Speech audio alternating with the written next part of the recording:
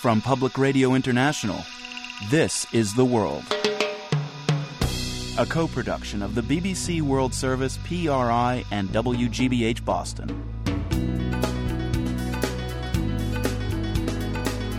It's Monday, June 18th. I'm Marco Werman.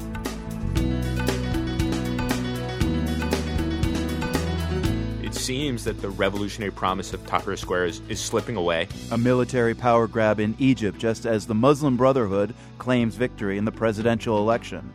And later, a young man from the Dominican Republic reflects on how baseball is both a blessing and a curse for boys back home. All of those kids, they drop out of high school, and they think that if they play baseball, that means that they're going to make it, and that's not the reality. Those stories and more ahead on The World.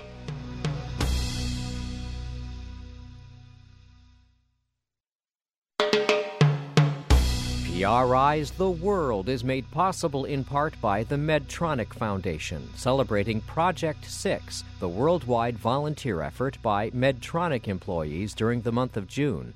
Project 6, global reach, local impact. Learn more at medtronic.com.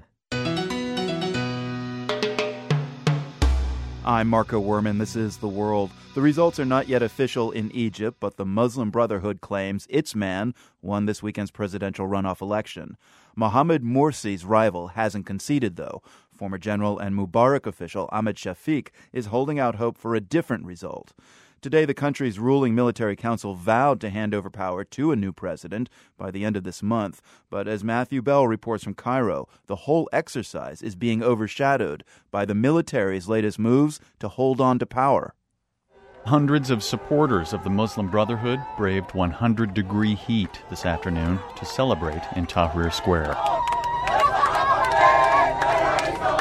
Where are the journalists? They chanted. The president is here. And they held up a huge banner with Mohamed Morsi's face on it. Are you happy? Happy? I'm happy. I'm very, very happy. So much. A man who gives his name as Mohammed says Morsi will achieve his goals of an Islamic Egypt governed by Sharia law. But Egypt's military seems reluctant to let anyone not in an army uniform have any real political power. Last week, the military reinstated a form of martial law, and high court judges, seen as allies of the military, ruled to dissolve parliament. Then, soon after the polls closed last night, the military council issued an edict to limit the powers of a president and grant the military veto power over the process of writing a new constitution. One prominent Egyptian human rights activist said Egypt has now moved from the Arab Spring to a military dictatorship. But even before last night's announcement by the military, much of the giddy excitement that Egyptians showed during previous rounds of voting was already gone. A man in white rubber boots shovels dirt into a donkey cart in the Nile Delta governorate of Sharqiya. It's the birthplace of both presidential candidates, ex-Prime Minister Ahmed Shafiq and the Muslim Brotherhood's Mohamed Morsi. The area is mostly rural, socially conservative, and poor. The Brotherhood's candidates did well here during parliamentary elections last year, but Shafiq pulled off a surprise victory in the first round of the presidential vote. At one polling station late yesterday morning, turnout was low, attitudes among voters polarized. Hana Gouda, a middle-aged nurse wearing a headscarf, said youth unemployment and security were the most pressing issues for her. She voted for Ahmed Shafiq. And I'm sure that he's better for the economy. I'm not sure about the MB, the Muslim Brotherhood. For me, I'm a working lady. They might put me in home and they might order me not to work anymore. Of course, Ahmed Shafiq is better for the economy. Many voters seem to be making a similar choice, based more on their fears of the rise of political Islam than genuine excitement about Ahmed Shafiq. But the fear goes both ways. As one Muslim Brotherhood supporter explained, the atmosphere is so poisoned it's like a war, with supporters of Shafiq and the former Mubarak regime on one side and the Brotherhood on the other. Factory worker Ihab Hassan said he was worried about Islamists being rounded up and arrested if Shafiq ended up becoming president. Well, I don't know what is in his mind, but as I said before, it's war. That war was evident today when a campaign spokesman for Ahmed Shafiq accused the Muslim Brotherhood of trying to hijack the election by declaring early victory. The spokesman for Shafiq said it was not Morsi but Shafiq who was ahead in the vote count. If projections are correct and Morsi does turn out to be the winner, there's a showdown looming between the Brotherhood and the military. That was clear to voter Anwar Gaber Mohammed after he cast his vote. He's a plumber by profession and an enthusiastic supporter of Morsi, but he worries this whole transition process was rigged. I don't believe the military council will ever give Morsi full power as president, he says. The generals are the ones still in control. A spokesman with the Muslim Brotherhood acknowledged that reality today. He told the Reuters news agency that this is the beginning of a very tough path. For The World, I'm Matthew Bell in Cairo. You can get updates from Matthew via Twitter about what he's seeing on the streets of Cairo. He's at Matthew J. Bell. Critics of the Egyptian military have used the word coup to describe how the generals have grabbed extra powers in recent days. Stephen Cook says that's debatable. Cook is a senior fellow for Middle Eastern Studies at the Council on Foreign Relations. The dissolution of parliament is certainly a power that the Supreme Council of the Armed Forces does not have, although they were clearly working off of the decision of Egypt's Supreme Constitutional Court, which had declared the election of a third of the seats in the parliament null and void. The military then followed on with a constitutional decree giving itself a whole range of new powers. So in that sense, it certainly looks a lot like a coup. But I think, in contrast, what the military is trying to do is to exit politics in as safe a manner as it possibly can from their own perspective.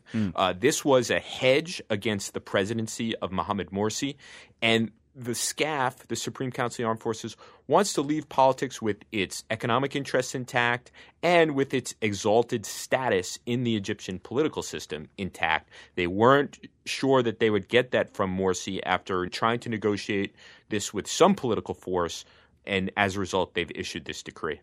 Right. So now the Supreme Council of Armed Forces say they'll hand over power to the newly elected president, which does appear to be Mohamed Morsi of the Muslim Brotherhood.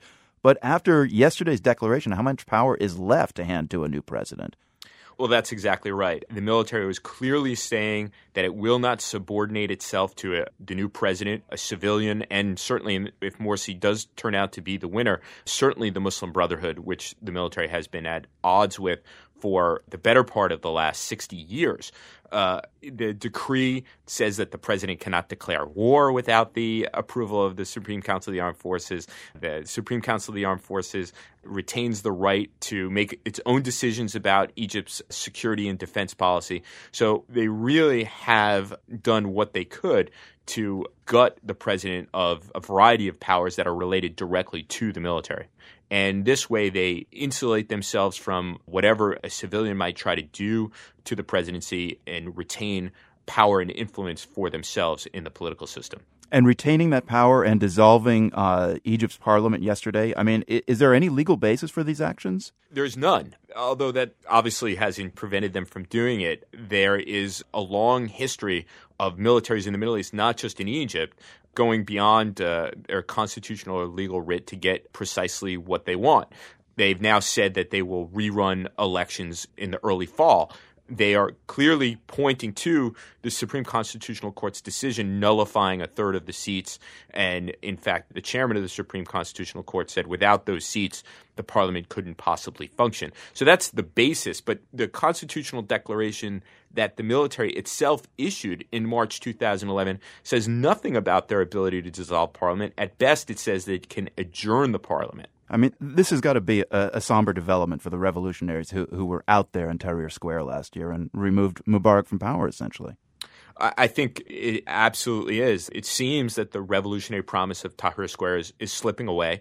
This is not what anyone imagined during the heady days of the uprising. There were great hopes for a more democratic Egypt. Everybody, including the revolutionaries, made a lot of mistakes during the last 16 months, and we are back at this familiar dynamic pitting the forces of the old regime or the military against the Muslim Brotherhood. Those aren't the only two relevant political forces in the political arena, but clearly the strongest.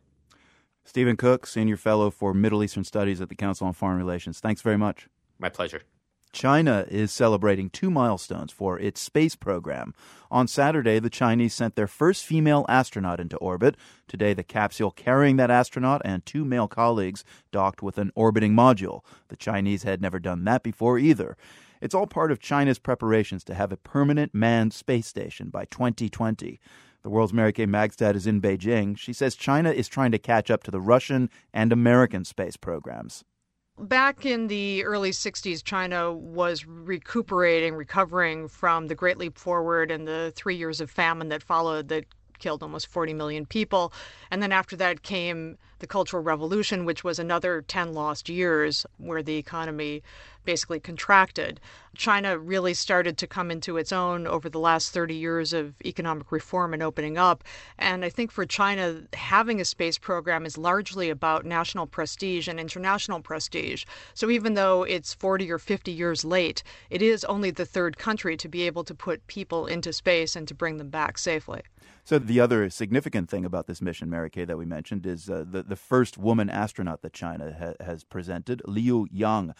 What can you tell us about Ms. Liu and what is she going to be doing? She's 33 years old. She's a former fighter pilot. She's with 2 male colleagues who are both in their 40s. It's a 13-day mission. When there was the automated docking, Ms. Liu stayed behind in case of emergency for the initial stage and then joined her colleagues in the Tiangong Space Lab, which means Sky Palace. And I think for China, and certainly for the way this is being played in the Chinese state-run media, this is just another step forward to show that China is that confident of its space program, that it can put a woman into space along with the guys. So there was Mir, the Russian space station. The U.S. Has been involved in the International Space Station, and now the Chinese are off and running with their own project. Why are the Chinese not part of the International Space Station? Well, in fact, there was an act of Congress which blocked the Chinese from being part of the International Space Station. They feared that there would be technology transfers that could help China with asymmetrical warfare should the U.S. and China ever be on opposite sides of a war in the future. So China decided, okay, well, fine, we're going to have our own space station. It's going to be much smaller than the International Space Station, but we're going to move ahead. We'll have it by 2020. And ironically, the International Space Station may be decommissioned by 2020, so China may be the only one out there by then. So what does this space success, if we can call it that this weekend, represent for China right now? And is the central government in China making hay out of it? Absolutely making hay. The Chinese state-run media are running with this in a way that they've run with few other stories since the Olympics in 2008. It's an achievement that they believe reflects great national and international prestige. One of the Chinese newspapers, the Global Times, which is under the People's Daily umbrella, the People's Daily is the Communist Party newspaper, had the headline, "Confused Youth Should Look Up to the Shenzhou Spirit." And one of the lines said, "There are some typical characteristics of China's aerospace projects, being steady and consistent, enduring humiliation and bearing responsibility, showing absolute respect for science, and being indifferent toward fame and fortune." And I think the party leaders are having a bit of an issue with young people and how irreverent they can be toward authority and toward the party, particularly in this year of one of the biggest crises and scandals in the party in decades, and also a leadership transition. So it's really nice to have a positive moment around which to gather sort of nationalistic, patriotic sentiment. Yeah. Mary Kay, do you happen to know what they're going to be eating up there in space? I don't know exactly, no. The joke is that the International Space Station will be sending out to the Chinese space station for takeout. Yo, pizza! Not tonight. All right. The world's Mary Kay Magstad in Beijing. Thank you so much. Thank you, Marco. Still ahead, the next big thing in pop music, sea shanties. You're listening to The World on PRI, Public Radio International. The World is brought to you by PRI with help from the Medtronic Foundation, celebrating Project 6, the worldwide volunteer effort by Medtronic employees during the month of June. Project 6, Global Reach, Local Impact. Learn more at medtronic.com. I'm Marco Werman. This is The World. Musical styles have a way of evolving. They change with the times. But musicians and composers may have less to do with that process than you'd think. That's the contention of some British scientists who conducted an unusual experiment. The World's Ritu Chatterjee has the story. The experiment was done using what the researchers call a Darwinian music machine. It's a computer program designed by evolutionary biologist Armand Leroy of Imperial College London and his colleagues. Leroy says the program creates a set of, or you could call it a population, of short medleys. Little songs of about 8 seconds long, and they're just random bits of noise. Okay, now hold your ears. Those random bits of noise sound something like this. Leroy says the program started off with a population of about 100 such tunes. He and his colleagues then posted those tunes on a website and invited people to rate each tune on a 5-point scale, ranging from I can't stand it to I love it. As people rated the music, the program picked the most popular medleys and allowed them to procreate. These songs, they get together, they have sex, as it were. The code gets mixed up, and then they have baby songs. The baby songs sound similar to their parents and yet are distinct musical entities. In the experiment, those babies were then sent back online and rated by the public. The process continued for generation after generation. So you have a system that is directly analogous to natural selection in organisms, and so the population evolves. In organisms, natural selection drives evolution. In this case, consumer choice was the selective force. And the striking thing, says Leroy, is how quickly the noise turned into music. Even within a couple dozen generations, we found that they were already much, much more musical. And by 500-600 generations, they were sounding really good. Take, for example, the cacophonous medley you heard a little while ago. Here's how it sounded after 150 generations. At 400 generations, it evolved into this. And here's the tune after 600 generations of selection and reproduction. Again, study author Armand Leroy. Here, in effect, we're evolving music out of noise. But there's no creator there. There's no composer. It's just pure market forces, as it were, pure consumer choice that is doing it. So what's the point of this experiment? Well, Leroy says people generally think that musical styles and genres are determined by composers and musicians. You know, there's the Beatles and then there's Nirvana. It's all one bunch of musical geniuses handing the baton down to the next set of musical geniuses. But what we forget is that the public are exerting choice upon this, and that choice in itself is a creative force. In other words, it's the public that chooses which songs succeed in the marketplace and go on to influence the next generation of artists. Daniel Levitin is a neuroscientist at McGill University and the author of the book The World in 6 Songs, How the Musical Brain Created Human Nature. Levitin says the new study is a compelling illustration of the role of consumers in shaping music. But, he says, the experiment doesn't represent the real world, because musicians also shape what the audience finds pleasing. In the real world, the composer may just draw a line and say, no, I think this is better, and I'm going to stick with it. And, maybe people won't like it now, but maybe they'll come around. Take, for example, he says, the band The Talking Heads. Their first few records didn't do very well, and they didn't change anything. They just kept doing what they were doing, and suddenly the whole world comes around to them and says, yeah, you were right. That's a good sound. We love it now. So, says Levitin, when it comes to musical evolution, yes, natural selection is important. But you can't dismiss the role of the creator. For The World, I'm Ritu Chatterjee.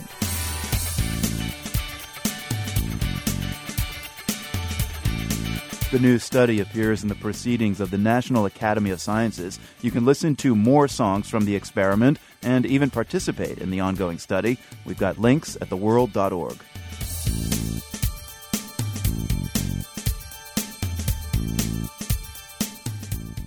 Summer vacation begins for students this week here in Boston. One group of 11th graders is looking forward not just to some time off, but also to becoming published authors. 15 young immigrants from places like Sudan, Albania, and Colombia wrote essays reflecting on the American dream, and their work is featured in a new book called So What Now? The World's Jason Margolis caught up with one student from the Dominican Republic. Edwin Soto moved to Boston 3 years ago. He's now 17 and finishing his junior year of high school. His first day of class was a tough transition. When I came here, I didn't speak any English. Actually, on the first day of school, I didn't even know what was a notebook or nothing. Today, Soto is a charismatic, engaging young man, and he's mastered English well enough to be published. In his essay, Soto focuses on a sport that is cherished in both the U.S. and the Dominican Republic, baseball. I'm almost the number one fan of baseball. My favorite player is Alex Rodriguez and Pedro Martinez. That's my favorite.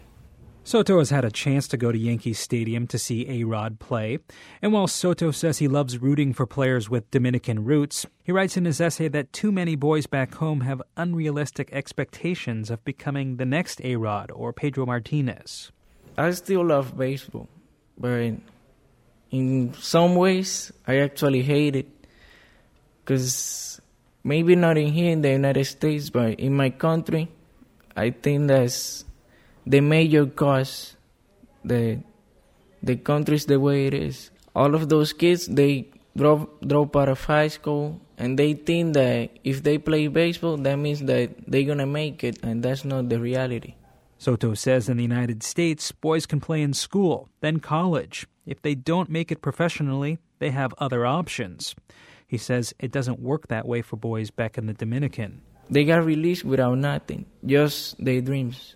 In many ways, Soto is already living his American dream. In his essay, Soto writes about everyday luxuries, such as a warm shower. I asked him if he felt that Americans take these little things for granted. I never hear someone saying that, like an American saying that they're glad to have hot water, electricity, all those things. They can even go and watch a NBA game or baseball game anytime they want. But in Dominican Republic or other countries, that's a dream to people. Soto says he'd like to go to college next year, then maybe become a firefighter. Baseball is not his dream. My dream is to have a successful life, maybe a career or a job to sustain my family and get enough money so I can be happy. 17-year-old Edwin Soto speaking with The World's Jason Margolis. You can read Soto's essay at theworld.org. His story is part of a new publication called So What Now?, a series of reflections on the American dream. The project is a collaboration between Boston International High School and 826 Boston, a nonprofit group that helps young, under-resourced students explore creative writing. This is PRI.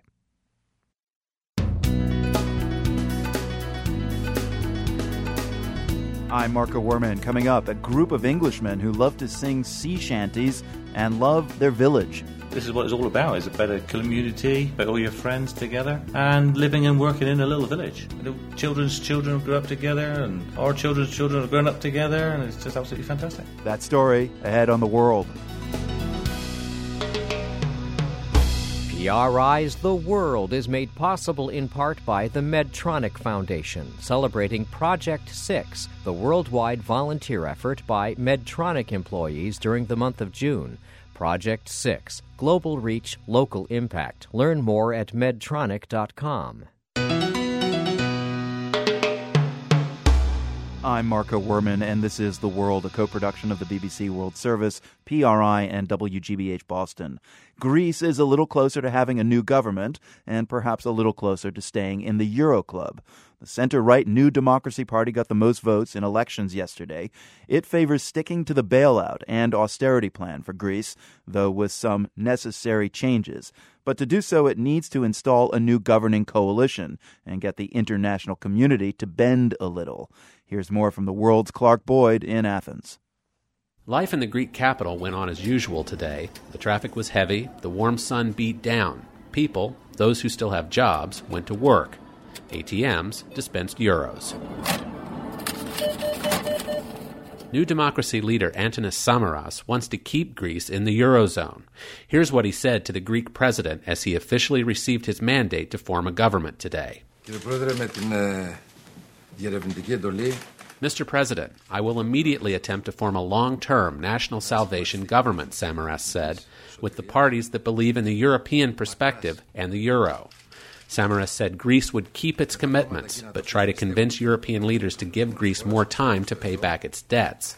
Greeks, Samaras went on, need to be relieved of this tortuous reality today, with unemployment and the incredible difficulties that every Greek family is going through. New Democracy will try to form a coalition with two left-leaning parties. If that happens, the coalition would have a majority in parliament. Second-place Syriza said today it won't participate, but will remain in opposition. The party opposes the European bailout terms and argues that the agreement should be thrown out completely. Syriza MP George Stathakis says his party deserves a lot of credit, despite finishing second. New Democracy and many other parties had shifted towards the agenda of Syriza that the existing agreement cannot be fulfilled, cannot be applied. So we practically think that the New Democracy now has the space to renegotiate at the best they can. But there are many here who think that any new Greek government, once formed, will be fragile and ill-equipped to govern or negotiate. Yanis Varoufakis is a Greek economist. When I ask him if the situation in Greece is bad, he says it's worse than that. Greece is ungovernable. It is a social economy that is imploding, and therefore, even if the best politicians from the universe descended upon Greece, I don't think they would have much of a chance of shifting this debacle and putting it in the right direction. At polling stations around Athens yesterday, volunteers stamped the envelopes that held official ballots. After they voted, I asked people, what is the biggest task facing a new Greek government? As per the request of our European partners, we have cut back on public spending, and we have to deal with corruption and tax evasion. For me, it's the education, because I think that without education, a nation cannot go further. Every educational system, every educational institute all over Greece has problems. Neither of those two voters would say who they voted for. For its part, Europe wants Greece to stay focused on its agreements and on internal structural reforms. Some think that's a luxury the country can't afford right now, given the state of the economy. First, you need to arrest the free fall. Once the free fall is arrested, then we can talk about reforms. Again, economist Yanis Varoufakis. We can plan for reforms right now, and it would be sensible to do that. But to expect that firstly we can implement them, and secondly that they would make a difference, it's a bit like the Titanic having hit the iceberg. It's leaking water everywhere, and the captain and his officers debating the efficiency of its engines. Also, first things first, before anything can move forward, Greek politicians have to actually form a government. For The World, this is Clark Boyd in Athens. So Greece looks set to stay on the austerity path. France, on the other hand, is looking to stimulate growth through spending. That's a mandate, anyway, of France's new socialist president, François Hollande, and now he's got Parliament on his side. Over the weekend, Hollande's Socialist Party won big in France's parliamentary elections. It now controls an outright majority of the legislative seats. Pierre Aski is the co-founder of the Paris-based political analysis website Rue 89. François Hollande is now in a strong position, Pierre, to push against the idea of budget cuts demanded by Germany. And, in fact, Greece and other countries are apparently saying that those cuts are worsening their financial situation by stifling growth. So with the socialists having won big in France, how will Hollande's position now play out in Europe? Well, he needed first to have a strong base in France, and that's what he got. He won the presidential election last month, and now with this parliamentary big success, he is in control of every power in France. So this gives him a very strong hand and a mandate to go and negotiate in the European scene. It's very timely because the European leaders are about to meet at the end of the month for a very crucial meeting in which the whole debate about growth and austerity will be on the table. And at the moment, you have a big gap between Chancellor Merkel of Germany on one side and President Hollande of France on the other. But I'm almost convinced that there will be a compromise, that the leaders of Europe at this stage cannot afford to end up this meeting with contradictory positions. Well, we remember the close relationship between Angela Merkel and Nicolas Sarkozy. I mean, for example, they were all about balanced budgets. But the first thing Hollande is going to try to do is delay any balanced budget in France until 2017. What do you think are going to be the big stumbling blocks in terms of Hollande kind of having the same entente with Merkel that Sarkozy had? You know, European politics is all about give and take. So if Hollande wants to take, that means to get the European funds to support growth, he will have to give. And he will have to give both in terms of his promise to reach a balanced budget within the next few years, but also in terms of more integration on the political level. And I think that's what's on the table at the moment, is sharing the burden both of the debt and trying to stimulate the economies again. But on the other side, we need to integrate more politically and avoid the kind of situation that we've had in the past where divergent economies within the Eurozone have almost rocked the boat. You know, it's interesting. The socialists are in power right now in France, but there were some gains made by the far right in France as well as Greece in this weekend's election. Is that all significant for you? Of course, this is the political background to the whole economic situation of Europe at the moment. The austerity measures are pushing more and more big shift in European politics, particularly as European politics have moved towards a larger disengagement of the state. And you can see in the result of the French elections that the extreme right have made the biggest gains in the regions where public service has weakened. And you can see that it all leads to a single situation: no more trust in the political system. We go to the extremes. And that's a very scary situation. And I think that's pushing a lot of pressure on the European leaders for their meeting next week. And Pierre, let me ask you about one more political trend in French elections. In this weekend's parliamentary election, French expatriates were given the chance for the first time to vote for local representatives to the French Assembly. And 11 foreign districts were created for those expatriates, and 8 out of those 11 new districts elected left-wing candidates, including for the U.S. and Canada, where the trend had been conservative until now. Why do you think there was this big swing from right to left? First of all, as you said, it's the first time the expatriates were given a chance to elect representatives in the lower house.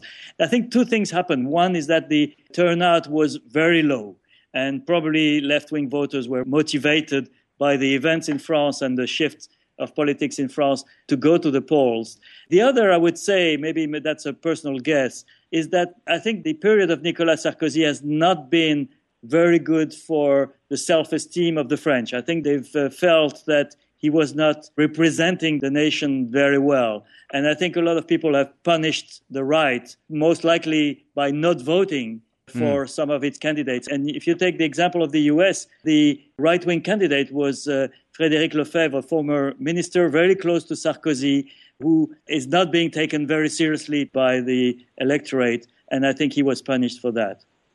Pierre Aski with the political analysis website Rue 89. Thank you very much. Thank you. Saudi Arabia has a new heir to the throne. King Abdullah today named his half-brother Prince Salman as the new crown prince. The previous heir was buried yesterday. Crown Prince Nayef died in Geneva recently. He was in his late 70s and was crown prince for only 8 months. Author and journalist Thomas Lippman has covered the Middle East for more than 30 years. He says the prince who just died was a powerful man. Nayef was one of the most senior sons of the founding king of Saudi Arabia, King Abdulaziz bin Saud. He was an intimate part of the closely held ruling circle for the past 40 years and had been Minister of Interior since the 1970s. He was also one of the 7 princes known as the Suderi 7 because they were the sons of King Abdulaziz's favorite wife. Nayef had a reputation as a no-nonsense law enforcement officer. He controlled the police and the security forces and through them wielded an awful lot of power in the kingdom. Now, Prince Nayef had been the interior minister of Saudi Arabia since 1975. He led the crackdown, some Americans may remember, on al-Qaeda in Saudi Arabia after 9/11. But he was also a conservative Muslim, kind of dedicated to the traditions of Wahhabism, which is the same doctrine that spawned Osama bin Laden. Was it a complex equation for Prince Nayef, policing a group of people who he had some loose affinity with? Look, pretty much everybody in Saudi Arabia is a conservative Muslim, and certainly pretty much everybody in the ruling family. The interconnection between the type of conservative Islam sponsored by Saudi Arabia and the jihadist violence that has erupted is a long, complicated story. But Nayef was responsible for suppressing and controlling the extremist uprising that broke out in the kingdom in 2003. And remember that the first target of al-Qaeda and its allies and like-minded rebels was the House of Saud itself, the royal family itself. So they didn't take any nonsense from the al-Qaeda people. And Nayef and his son, Mohammed bin Nayef, were the instruments of the crackdown. Prince Nayef was also the first Saudi official to publicly confirm that 15 of the 19 hijackers on 9/11 were Saudi. Why was he willing to make this statement? But he was also the first and most prominent Saudi to say that the Zionists were responsible for 9/11. So how do you sort that out? I mean, he's saying well, you can't sort that out except to say that Nayef was not the senior Saudi prince to whom one looked for, shall we say, rational and complicated analysis of events. He was a cop. There's been a lot of talk about Prince Salman. Who is he? Prince Salman is one of the most senior princes. He was a full brother of Prince Nayef. Salman was the governor of Riyadh and the province of Riyadh for many, many years and became the defense minister upon the death of his brother last year. And what do Saudis think of Prince Salman? Well, does it make a difference? difference? Of all, it doesn't make much difference. He's not a reviled figure. He's not unpopular, as far as I know. He's very much part of the inner circle of the ruling establishment. And he seems to be a sort of good-natured fellow, except when he's not. And when is he not? When there's any kind of threat or challenge to the ruling family. He has a narrow range of tolerance for differences of opinion on the subject of who should run the country and the scope of that of their authority. If Salman becomes king, how is that going to shape U.S.-Saudi relations, do you think? I don't see much effect on the relations. The U.S.-Saudi relations have weathered every difference in opinion and every crisis since the 1940s. The two countries need each other. And absent some kind of completely unpredictable set of events, I don't see that there's going to be much difference. The strategic outlines of the relationship are likely to remain stable, and they're pretty well set. Thomas Lippman with the Middle East Institute, thank you very much. My pleasure. Tomorrow on The World, a Syrian Christian from the embattled city of Homs. He lives in Massachusetts, but his thoughts are on Syria. It takes me like every day 2-3 hours just to go through the news, make the phone calls, and it's really emotionally, it kills you. His relatives in Homs may be twice endangered, as civilians and as Christians. His story, tomorrow on The World. This is PRI. The World is brought to you by PRI with support from WGBH, producer of Antiques Roadshow, with family heirlooms, yard sale bargains, and long-lost items salvaged from attics and basements. Experts reveal the fascinating stories behind these hidden treasures, Mondays at 8, 7 Central on PBS. I'm Marco Werman. This is The World. More than 300 singers from several nations gathered for an international sea shanty festival over the weekend. Sea shanties are rhythmic songs traditionally sung by sailors and fishermen during their work out at sea. One of the main attractions at the festival in Falmouth, England, was the group Fishermen's Friends. It's credited with starting a revival of this musical genre. Here's the group's version of the famous river shanty, Shenandoah. Oh, Shenandoah, I love your daughter. Away, my rolling river. Before we hear more of Fishermen's Friends' music, we want to focus on where the group is from. That's an important part of their story. So for our Geo Quiz today, we want you to name the place. It's an old fishing village in Cornwall near the southwestern tip of England. The town's pier dates back to Henry VIII. The Cornish village is also known for its quaint and narrow streets. One of them is so narrow, it's called Squeezy Belly Alley. PBS viewers might recognize the town as a setting for the Doc Martin TV series. If you happen to visit on a Friday night this summer, you might be able to hear the Fishermen's Friends perform near the Old Harbor. We're back with the name of this Cornish fishing village just as soon as this classic shanty ends. Shenandoah, the white mulatta, we are bound away from this world of misery.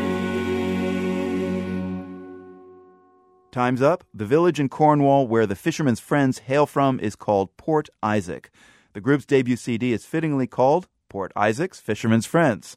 Reporter DeMay Roberts met the singers recently. When I first heard the Fishermen's Friends, I was struck by the wall of sound that marks their harmonies. Come on, you low hopers, you jokers and rogues. We're on the road to nowhere, let's find out where it goes. It might be a ladder to the stars, who knows? Come on, you low hopers, you jokers and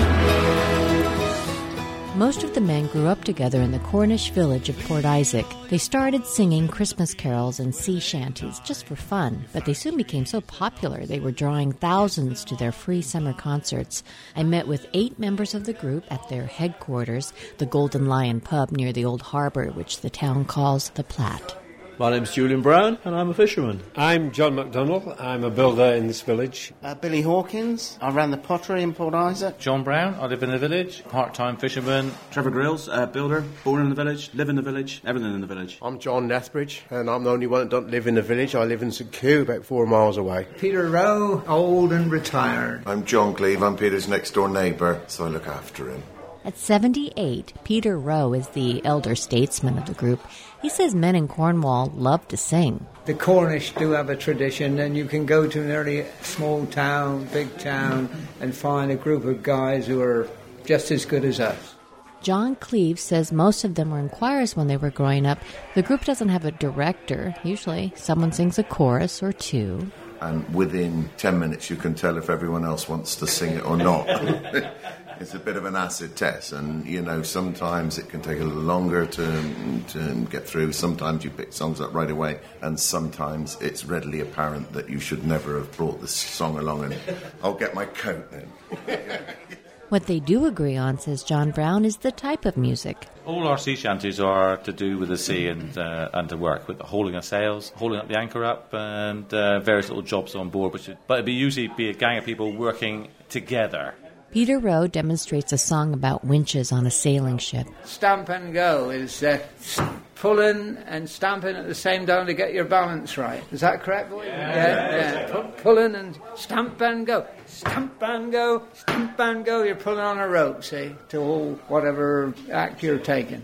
We're making money with this sound. Rattle them winches, oh. Rattle them down and stamp and go. Rattle them winches, oh. Woo! Rattle them down and stamp and go. Rattle them winches, oh. In the hold this gear must go. Rattle them winches, oh. For Mr. Mate has told me so. Rattle them winches, oh. Rattle them down and stamp and go. Rattle them winches, oh. Woo! Rattle them down and stamp and go. Rattle them winches, oh. The songs may be upbeat, but they document the real danger fishermen face, says John Brown.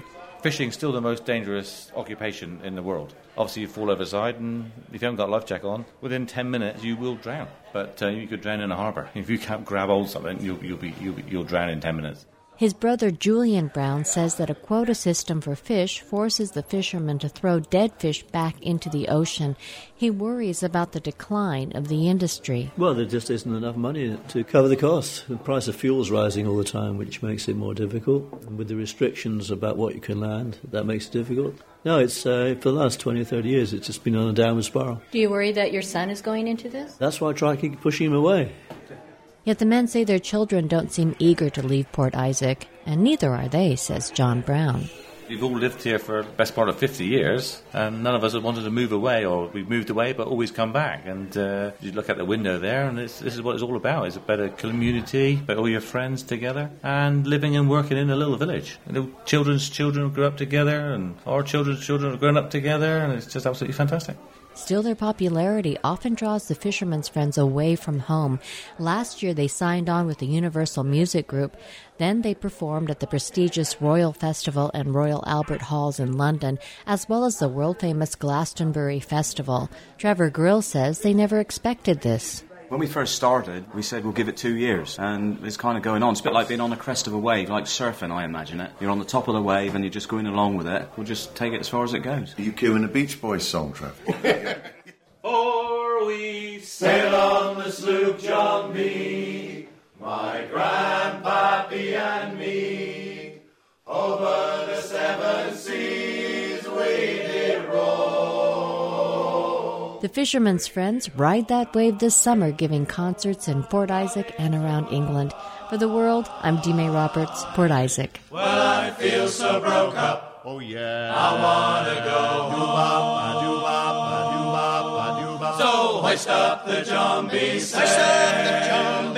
See how the mainsail sail.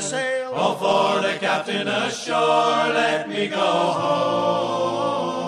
I want to go home. Let me go home. You can see picturesque pictures of the Fishermen Friends and their village of Port Isaac. We have a slideshow at theworld.org. That's our program today. Our Boston team includes Stephen Snyder and Mary Lou Ward. In London are Rob Hugh Jones, Ian Rosser, and Rahul Joglaker. The World's engineers are Louis Cronin, Robin Moore, Tina Toby, and Mike Wilkins. Our online team is led by Stephen Davey with Michael Rass and Manya Gupta. The executive producer of The World is Andrew Sussman. You can follow us on Twitter at PRI The World. Follow me too at Marco Werman. From the Nan and Bill Harris studios at WGBH, thanks for listening. So hoist up the John B. sail. See how the mainsail sail. Oh, for the captain ashore, let me go home. I want to go home. Let me go home. The World is a co-production of the BBC World Service, PRI, and WGBH Boston, supported in part by Nan and Bill Harris, committed to supporting objective, unbiased reporting on national and international issues, by the Bill and Melinda Gates Foundation, dedicated to the idea that all people deserve the chance to live healthy, productive lives, gatesfoundation.org, and by the PRI Program Fund, whose contributors include the John D. and Catherine T. MacArthur Foundation, committed to building a more just, verdant, and peaceful world, macfound.org. PRI, Public Radio International.